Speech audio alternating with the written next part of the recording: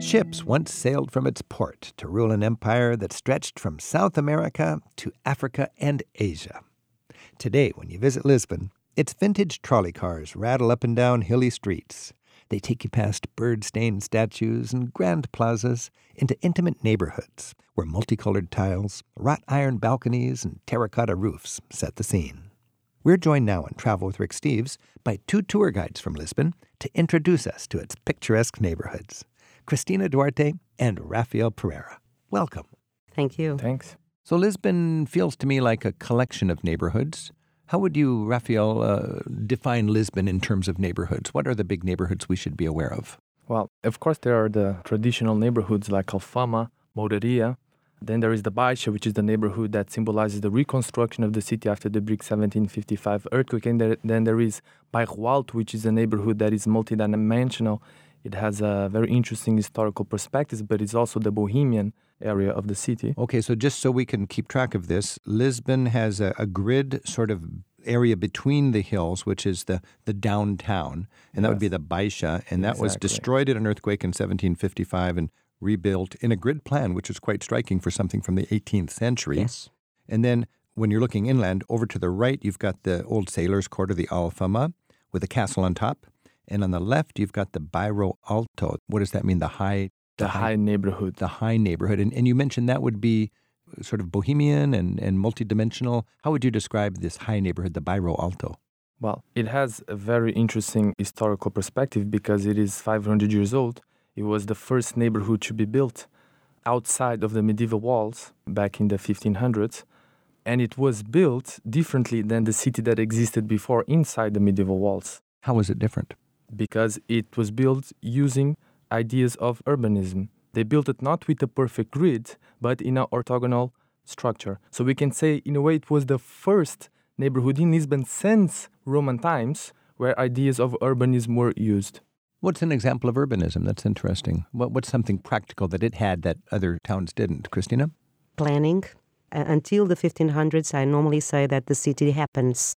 Oh, it just happens haphazard. Okay, this was planned. You have space, you construct, things happen. Urban planning. Yes, and on the 1500s, it was necessary to put an order to the chaos of Alfama with the cinemas, the streets. The Alfama feels like some sort of Morocco, Medina or something. Yes. The streets were done on human dimension. You don't need big streets for big cars because there were no cars. Right. So the streets were done by human size. You needed to be protected from the sun, from the wind, from the rain. So it was on human dimension. And on the 1500, the things changed. With the Renaissance, now you have coaches, like the carriage that took Cinderella to the mall. Yes. Yeah. So you need to widen up the streets. The streets must be wider, and automatically you start to have a plan on the streets. You have to construct a city. You have to have rules. Yes, rules. You don't just go narrow here and wide there because you want to have the carriage go through. And be able to turn. Now, Lisbon was a world power in the year 1500, Vasco da Gama, Magellan, and so on. You had quite an industry, I would imagine, for building ships. Do I understand there was workers' quarters up in the Bairro Alto? In the lower part, nearby the river. Yeah. So from the hill of Bairro Alto to the river, all of that were shipyards. And they had to house the workers somewhere. Yes.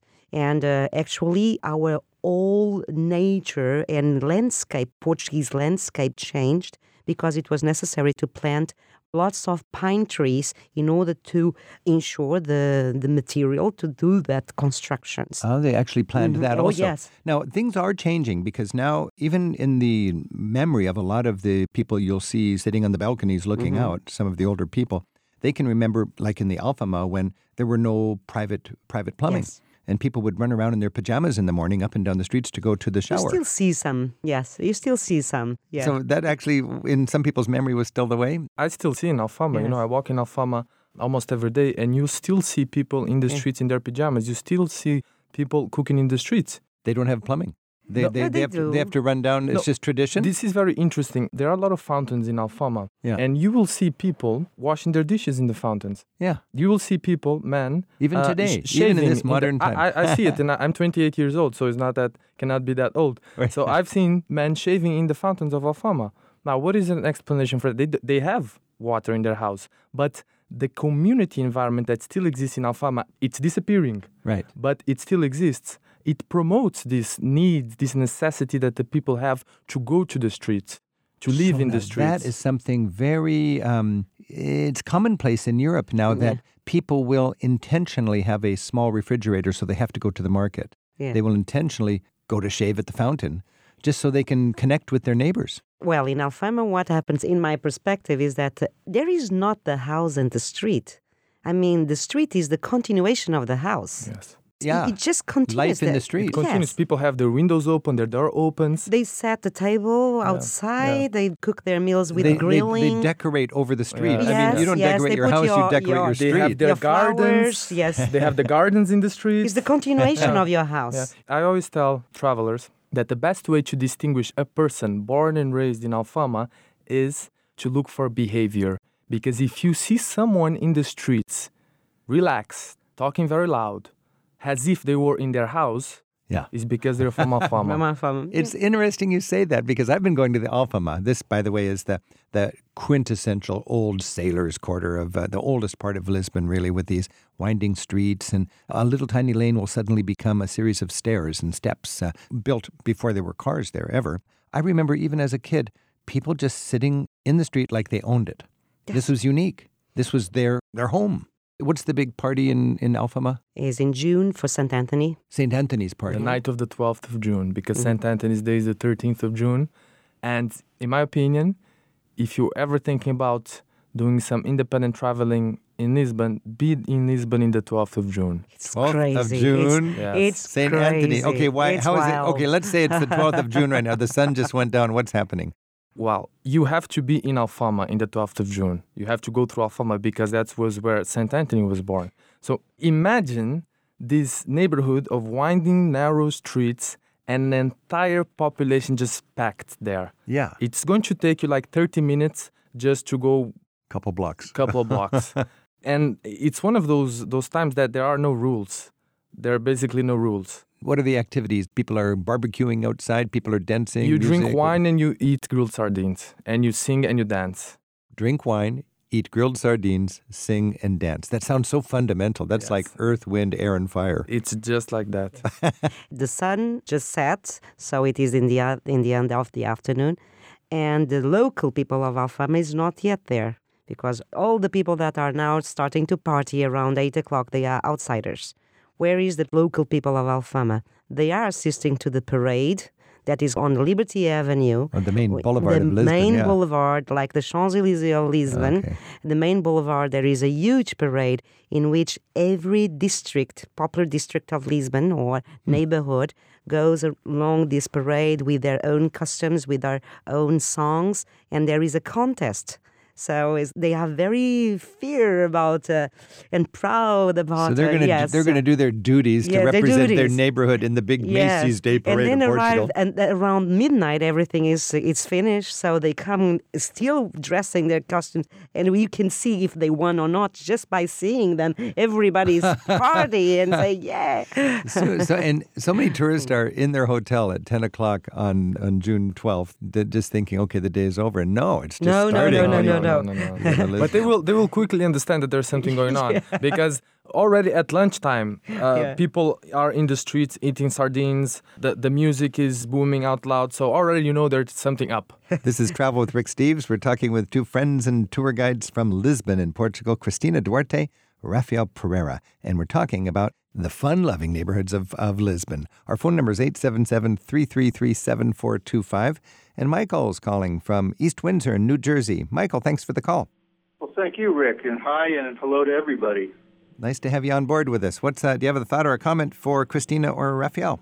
Well, just the fact that you folks are all talking about Alfama, we just love that. We were drawn back there magnetically in the 3 or 4 days we spent in Lisbon, and it's just such a joy. The diversity of everything that's there, the views from it, and those little lanes, and so much character. And certainly a couple of the restaurants that you've been recommending for years, we fell into a couple of times. I think one of your favorites is the Farol de Santa Luzia. And in 4 days we spent in Lisbon, we ate there 3 times. And the cataplana is as good as you say. Cataplana, that would be the bouillabaisse kind of Portugal. Wow. I'm so glad you ate there. And when somebody eats there 3 times, you got to enjoy the service and the food, I think. Well, we did. We had our own table. You know, we had our same server, the same table, and we'd arrive and everybody would stand up and salute us when we walked in. I love that sort of concept. You're a guest the first night, you come the second night, and you're a regular. Yes. We did feel like part of the neighborhood in that establishment, no question. And the whole experience in the city was delightful. We are so looking forward to going back and exploring some of the other areas. And actually, one thing we have in mind is trying to settle on an area that we may want to spend a significant amount of time on, a month or 2 or 3, to see what life is like there. And we're thinking maybe Madeira or maybe somewhere in the Algarve. Raphael, what would you recommend if somebody wanted to stay put in Portugal for a while? There is in the Algarve a place called Monchique. When you think about the Algarve, you think about beach. That is the touristic perspective. But if you want to get to know what normally tourists don't know, you go to Monchique. There are mountains in the Algarve, and it's just beautiful. And if you have a car, you are 30 minutes from the beach. But when you are there, it feels like you are 4 hours from the touristic area, but you're actually just 30 minutes. I've got a friend who's a retired postman from Idaho that I met in Europe, and he's retired on a postman's pension, and he's living like a king inland on the Algarve, up in the hills. Yes. And he's got a beautiful place, and he's got his car, and he's got his maid that comes in and cleans up for him, and he's got the whole beach right at his doorstep there. Christina, any thoughts for Michael as far as where he might want to?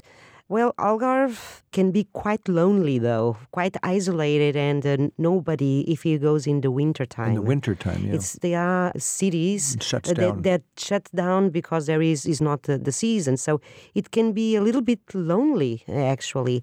Madeira is an island where there's a life over there. There is a life over there. Otherwise, if you want with a place quiet, not that busy, I like Costa Vicentina and I like Vila Nova de Mil Fontes. Where are those places? In the south of Lisbon, between Algarve and Lisbon. Okay, yeah. Michael, thanks for your call and best wishes on your next trip. Thank you very much. We've loved your guidance through the years. Appreciate it. All right, Good happy night. travels. Thanks. This is Travel with Rick Steves. We're talking with Christina Duarte and Rafael Pereira, and we're talking about Lisbon and the charm of the various neighborhoods. And Rafael, we were talking about these neighborhoods that were very traditional, and there's still people, if you know where to look, shaving at the well on the main square. But there is a lot of gentrification going on, and this must be a real interesting challenge for the people of Lisbon. Do we want to go modern, or do we want to protect our heritage? What are the challenges with gentrification in the modern world coming into some of these neighborhoods? Oh, yes, I would say that it's one of the most controversial subjects right now in Lisbon is either this boom of tourism is positive or not, because the gentrification process is happening as a consequence of the development of tourism. That is the reality. Right? That's a big part of the economy. Yes. Yeah, it is. Mm-hmm. So, of course, it has its positive and it has its negative. For the case of Alfama, we have to understand that it's a neighborhood that people that live there, they don't go to the other side of the city. A person from Alfama to go to the other side of the city, it's something that they do once a year. Now, imagine in the last 5 years, you have the entire world at your doorstep. Imagine the impact that has. That is one dimension, but let's look at the economic dimension and the pressure that they have to leave their neighborhood, because Portugal is in economic crisis, and tourism is a very important part of the GDP right now. Hospitality and tourism is 18% of the GDP, and the tendency is to grow. So imagine, let's have this visual idea. Imagine you have a sponge, and it's very, very dry, and you put it in a bucket full of water. It's going to soak up, and that's Lisbon right now. Portugal is in economic crisis, and all of a sudden you have all of this money coming in, and what is the priority? To soak it up. And that's what people are trying to do. It's an amazing opportunity to make a short-term profit. And how do you do it? Accommodation, okay? In 2012, after the liberalization of the rental market, anyone can come buy a property. And Lisbon has very creative bed and breakfasts and hostels. Yes. They say and some right of the now best with in the the world. R&Bs, because most of these houses of the old ladies in Alfama, they were kind of pushed to go away. Because their family can make more money with renting out the room? Not the family, because they didn't own the house. They were on lease. Oh, I see. Yeah, on lease. And they got money to get out. And in order that the owner can do the totally renew of the building. Imagine you have this building that is owned by a private owner, and you have all of the native population of Alfama living in this building, and this building is not in good condition. So the City Hall has said that any investor can come, and if they buy the building, and if they commit to restore the building, they can evict the people that are living there. And then make some serious money. Serious money. That's gentrification, isn't it? Yes. And then the beloved black and white inlaid mosaic sidewalks. That's the tradition, and I understand now that people say they get slippery and they're expensive to repair. So they're talking about replacing them with modern sidewalks. But not on the historical centers. Oh, thank goodness. Historical centers, Protected. they are protected. Everything that is in a historical center is always lots of paperwork. But on the new districts, yes. They're doing that for practicality. Yes. It's the reality of the modern world. This is Travel with Rick Steves. We've been talking about the neighborhoods of Lisbon. Let's just close with one little intimate way a tourist from America can enjoy Lisbon without necessarily going to a famous museum, but just having a local experience. Christina. My local experience, and I do it myself everywhere I go. I just find a place where I can have a proper coffee, and I sit and I just see people pass by. On a square? On a square. And that is very Portuguese, because the squares to us is the outside of our homes. And it is easy to find in any square one of those old kiosks from the 1800s. And they are perfect. It's just a perfect place to be with friends and to meet other friends. Yeah. So with a bica. With a bica, a little coffee, a little espresso. Yes, a little Taking advantage of those century-old kiosks. And just see people pass by. Raphael, how about you? So, of course, Lisbon is known for its beautiful, charismatic yellow trolleys. So a must-do is to ride the trolley. I recommend the 28, that I think is the best. Trolley number 28. So really, for Americans, we know the trolleys in San Francisco and the steep hills and the cobbles and the ring-a-ling-a-ling. It's the same thing.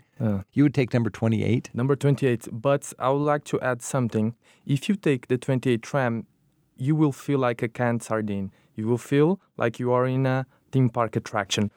That's a problem, but there is a solution.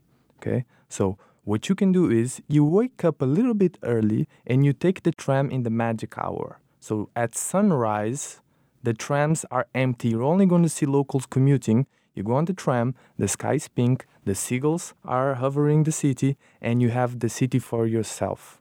So if you take the tram at 7:30, before all the tourists come to the city, you can experience the trolleys like a traveler. That is a great travel tip.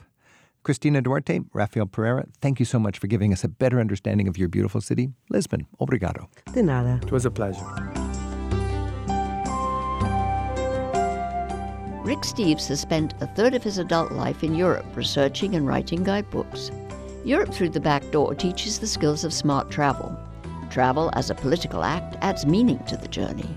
And Rick Steves' best-selling country, city, and pocket guidebooks cover every corner of Europe. To learn more, visit the travel store at ricksteves.com.